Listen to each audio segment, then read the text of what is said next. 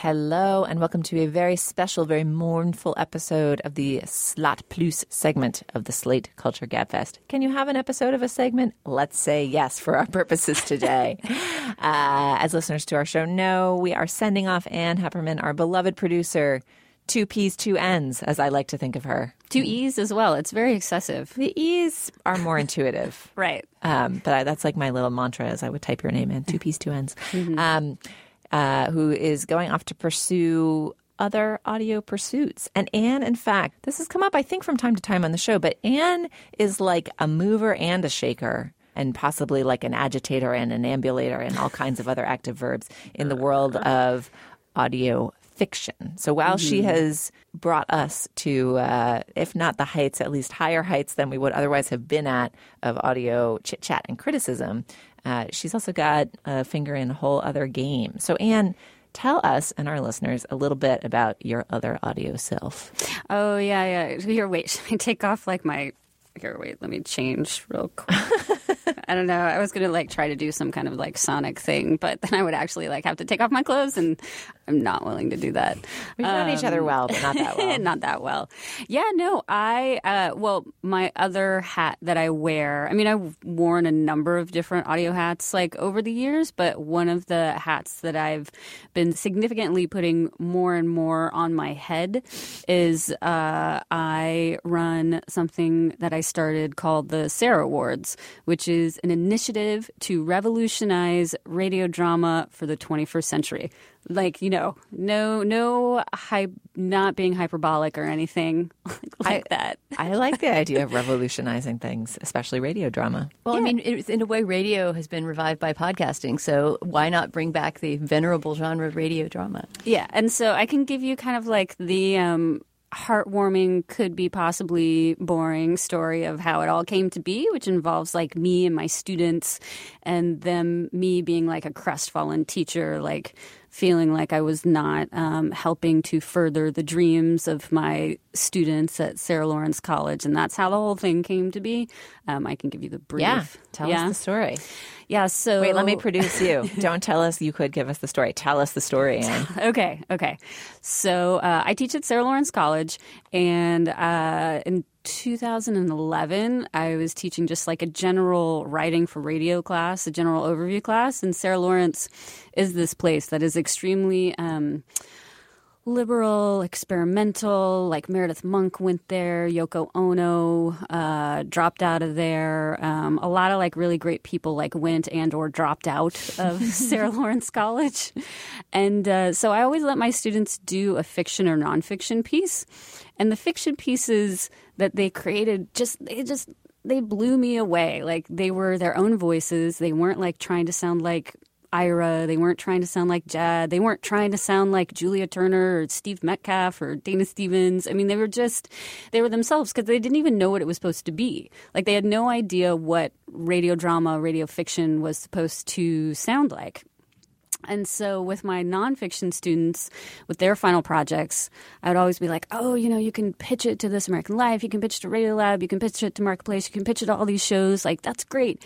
And with my fiction students, I'd be like, you can send it to your mom. It'll be a great sonic Christmas gift, or move to London and see if you can get your foot in the door, or something like that. Because the BBC does more audio fiction. Yeah, they've had a continued tradition, of it. But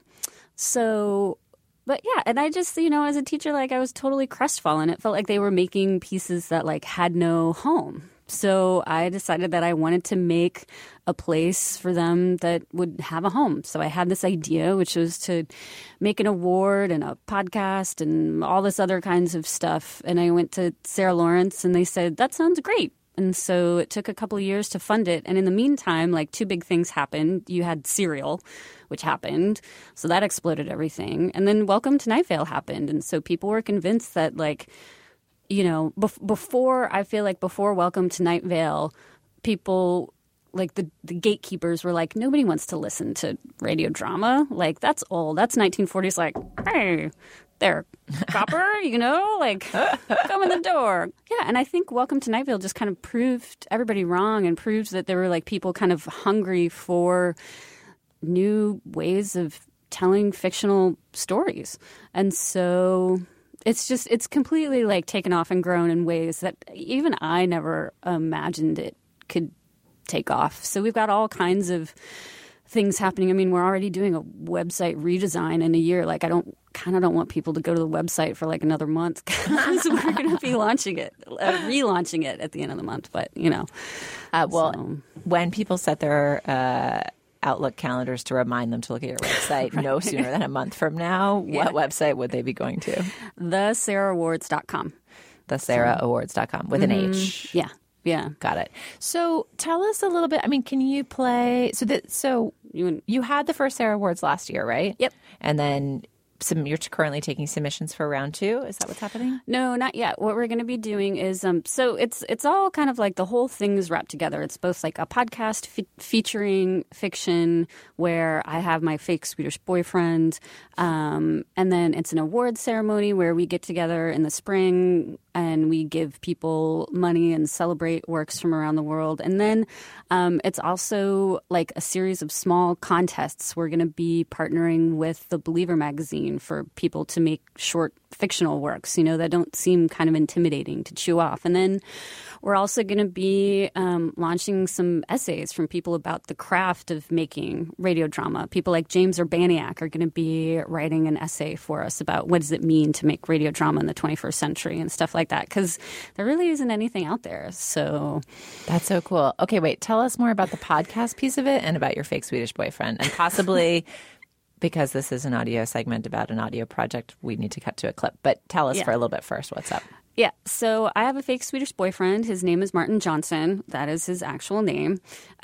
We met on the streets of New York when he flew over here for a girl, which totally did not work out. And then we meet and go all over New York. And then our little crazy, weird love story then ends up introducing all of these fictional pieces. So, and then the last one, Martin and I were kind of playing with this idea of like, do we want to continue our boyfriend, girlfriend? Like in Serendipity, we are lovers. And then we're like, well, do we want to keep doing that? I don't know. Maybe we're already bored being lovers. So in this clip, we decide to literally bury our relationship and make a sonic time capsule, and we actually recorded ourselves in the woods upstate and buried some stuff. You're listening to Serendipity. There's so many mosquitoes here. I know. Here is the story.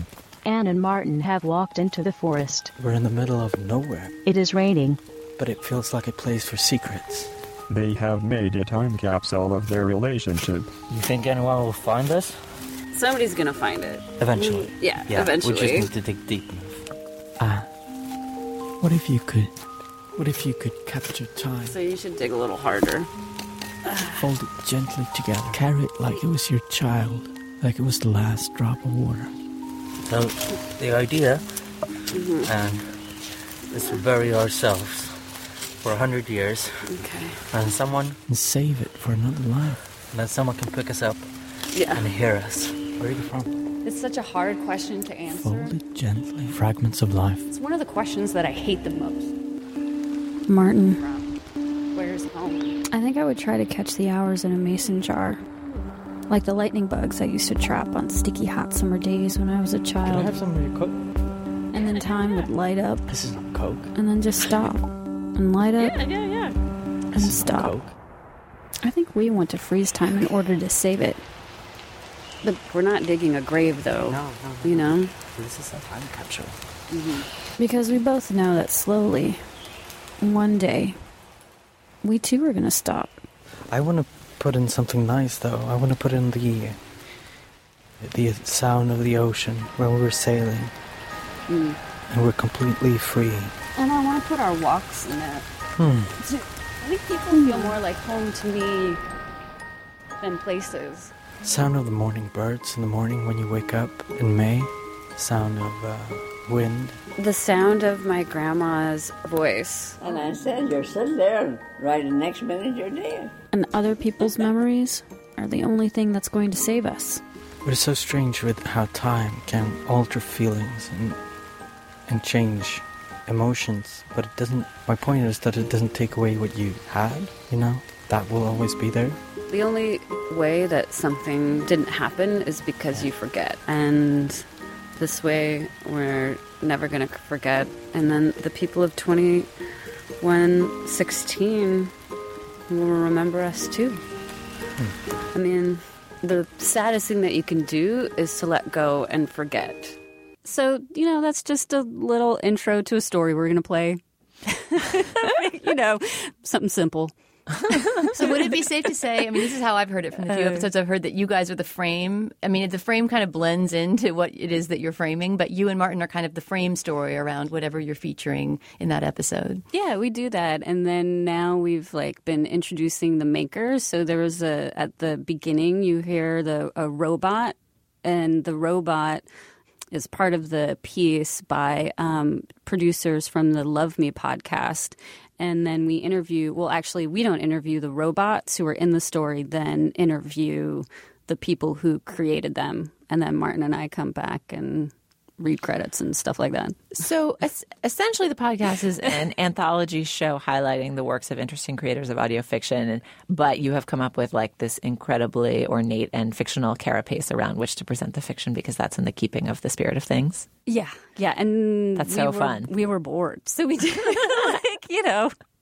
So, Steve, you're really going to have to consider what it means to throw from one segment to the next. You've never tried to bury me in the woods, to my knowledge, thus far. Although maybe that's what that hike was all about. That's so great. Mm-hmm. And you guys also commissioned Andrea Silenzi, longtime producer of The Gist, who's now cooking up her own new show that launches next week, to do a piece for you guys, right? Do you have a clip of that? Yeah. I mean, what's great to me about kind of where we are in the 21st century is that you have all these people who have been used to doing documentary work. And so for them, kind of trying to blur the line between fact and fiction create some really interesting results. So Andrea taped her entire 30th birthday and then made a piece around it. And I'm not going to kind of reveal her technique before I play the clip, but let's play the clip and then I'll reveal her technique. No speech, don't do it. After work, Andrea went out with a friend, ordered a salad. It's so funny. I had no idea that you were even close to 30. When I think of someone who's 30, I think of someone who's kind of got their life together, she's living with her boyfriend. I don't know, someone who exercises regularly. I think of someone who's at Ann Taylor. Also, you still kind of slump over, you're self-conscious a lot. But also maybe you should have plans on the weekend. Because whenever I call you on a Saturday night, you say you're cruising the web. So? Either that or you're watching Mad Men. On Don Draper's birthday, his wife threw him a party, sung him a sexy song, and said, "Happy birthday, baby." Happy birthday, baby. On Andrea's birthday, her boyfriend did not sing. Can you just say happy birthday, you're the best girlfriend ever? Best girlfriend ever for me or for the world? It turns out nothing really changes when you turn 30. You don't have to redeem your yoga Groupons. You can still shop in the juniors departments and keep accidentally saying whatever you're thinking. Your birthday is just a chance to notice time passing before you blink and you're 31. Happy birthday. Happy birthday again. Oh, thank you. Happy birthday, okay? I love you. Happy birthday, Andrea. You're the best girlfriend ever. Hi, Andrea. Bye. Yeah, so I love that because Andrea's basically Larry David. What she did was she ended up directing her friends at her dinner party saying, I just want you to say mean things about me. Give me a toast like you're toasting me, but kind of undermine, yeah. And then she did the same thing with her boyfriend. So even though she's using her skills as a documentary producer, she's directing real life. So she's documenting, but not. I just loved it. That's so cool. It's really fun to hear Andrea in that mode. Mm-hmm. So besides you and Martin's podcast, Serendipity, that kind of bundles these fiction podcasts, can you talk about other great fiction podcasts that you would recommend? In particular, maybe something that took the honors in the Sarah Prizes last year. Yeah, so it's not a podcast. Like it's funny, like now that we do the Sarah Awards and I see where all the stuff is coming in from around the world, I keep likening Australia to like the 1984 like gold like Olympics team. Like Australia is just like bringing it. Like in my mind, like they're the country to beat when it comes to contemporary audio fiction. And so the piece that won first place this year was by two women, a writer and a producer, Rain Collins, who wrote the story, and Leah Redfern, who is the producer who did all the production and the sound design of it. And it's called Almost Flamboyant. And the great thing is that the two of them had never met. Rain is from Melbourne and Sydney, and Leah lives in Sydney, but they decided to meet in New York at the Sarah Awards. So at the awards, when they won, they were like, hello, we've never met. So it was a really fantastic moment. But yeah, this piece, we'll play like a short, it's about a minute long clip. It's about a woman who comes across a taxidermied flamingo in an alley in Melbourne as she's on a smoke break at work. When I finish my shift, the sun is a fireball dropping low over Melbourne. In the stifling heat, the smell of lemongrass and chili is almost overwhelming. I'm just passing the skip when I remember the flamingo. I stop, place my hands on the side, and peer over. The flamingo is resting on its back. It's taller than I expected, about 5 feet, with a shock of hot pink feathers. I stand on tiptoe. The curve of its beak is actually quite elegant, and I turn my head to the side to get a better look. Are you going to fucking help me or just stare? I stumble backwards, my ass on the cobblestones before I know it. I look around the alley, then up at the windows, and it comes again, deep and gravelled from inside the skip. Hey, girlie. Do you know what the collective noun is for a group of flamingos? The thing is, I do. I really do. Is it a flamboyance? What? Are you asking me or telling me? God damn, this bird is surly. I can see why this world is enchanting you. It's pretty fun. Yeah. Yeah. I mean, why not have a taxidermied flamingo that sounds like Tom Waits? I've been waiting for one my whole life. Exactly. And, well, thank you so much for lending your talents to us for all of these years and for teaching us all that you've taught us. And I hope you'll be back in some capacity when there's more audio fiction to discuss and dissect. You can't get rid of me. All right. I have an even deeper and darker question for you, Anne. Are you going to keep listening to the Slate Culture Gabfest after you don't produce it anymore? Yes. I just don't have to listen to it like 3 or 4 times. But maybe I'll listen to it. Like I'll just listen to it once and I'll be like, repeat. Yes, of course. You're going to be spending so many fewer hours per week with us, even if you still spend 90 minutes or whatever it usually is, a little less. Yeah. Yeah, but thanks. You guys made the job easy. Super, super easy. All right. Well, we love you, Anne. We won't give you any hugs. We just give you audio praise and admiration.